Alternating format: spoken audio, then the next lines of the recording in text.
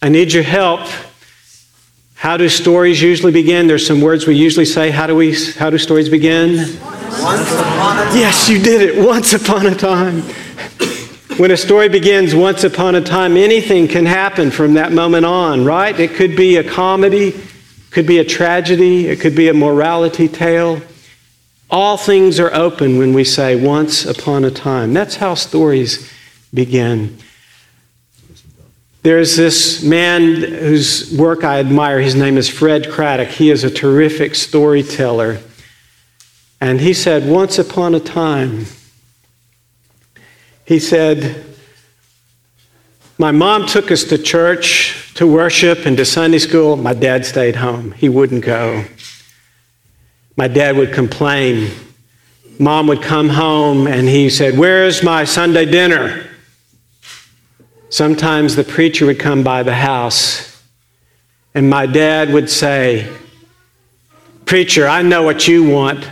The church doesn't care about me. The church just wants my name. The church just wants my pledge. My mom would be ashamed. Sometimes we would have a revival and the evangelist would come by the house and the preacher would sick the evangelist on my dad. There he is. Go get him.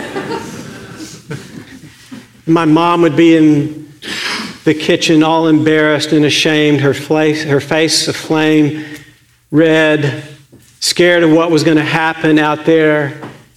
And my dad would say to the evangelist, I know what you're like. I know what your game is. You just want my name. You just want my pledge. The church doesn't care about me. Fred said, I must have heard my dad say it 1,000 times. The church doesn't care about me. And then there was a time he couldn't say it. He was lying in the VA hospital, 73 pounds. His larynx had been removed.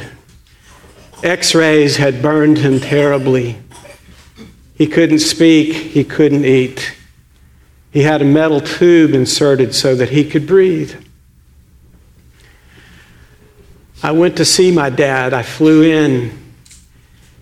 And there in his hospital room were cards 20 inches long from members of the church. And there were flowers, fresh flowers, cut flowers, potted flowers, all from members of the church. And there was the guest sign-in book, all from members of the church.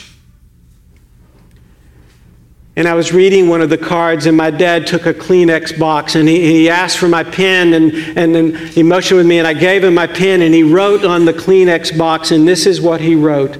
In this harsh world, draw your breath in pain to tell my story. It was a quote from Shakespeare.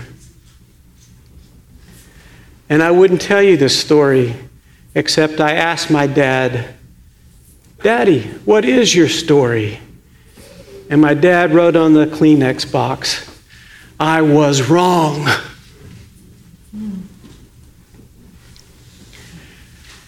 How many times we get it wrong? Mary had it wrong. She ran to the tomb. It's a tragedy. Her friend, her master, her savior, the one she had pinned all her hopes on is dead. It over and out. The terrorists win, right? The oppressors win, dictators win, death wins, but she was wrong. And Jesus met her there and called her by name. You may have come here today with a story, and your story may be wrong. You may have come here today saying, I can't possibly be forgiven. There's no way I can ever get over that hurt. I can't overcome that addiction. I'm bullied at school. I'm not the pretty one. I'm the ugly one in the family. I'm not the smart one. I'm the dumb one in the family. I have to do it all myself. I can't depend upon anybody else. Maybe if I just work a little bit harder or get a little bit more money or go a little bit faster, then I'll be happy. I'm here today to tell you, you have the wrong story.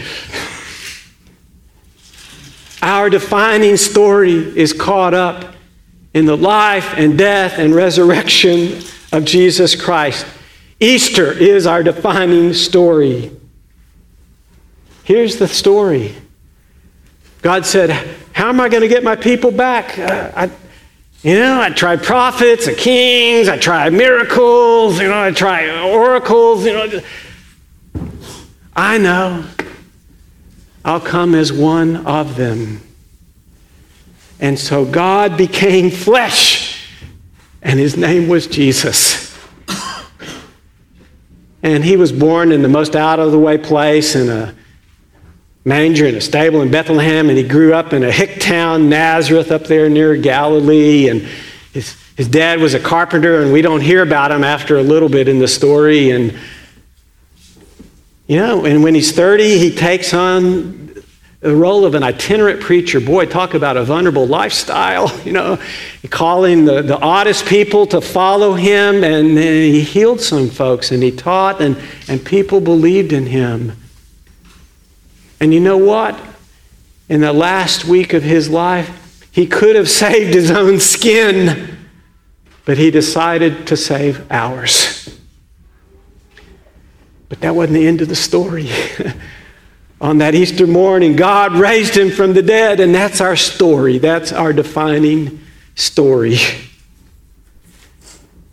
I don't know what your story is today, but God has a better story for you. I have another story for you. I was talking to one of my friends this past week. He was a very faithful follower of Christ, committed Christian. But he has a prodigal daughter. Can that story happen that way? We don't have just prodigal sons. Can there be prodigal daughters, huh? Yeah.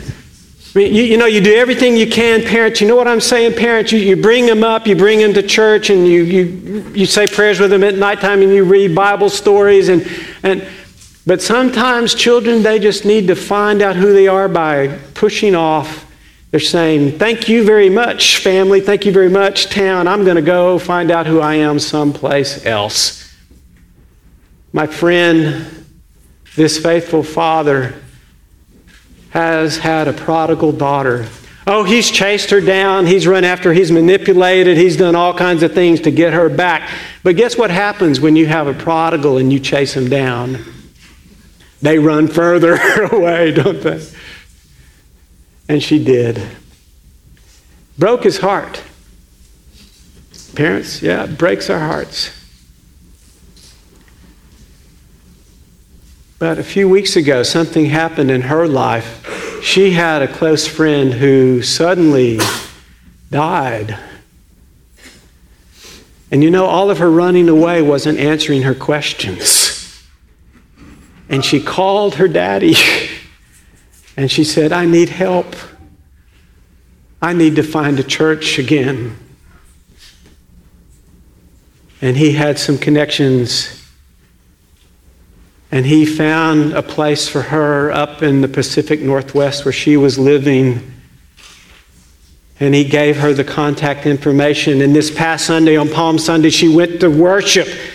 And she called her daddy back and she said, Daddy, I'm so glad to be home again.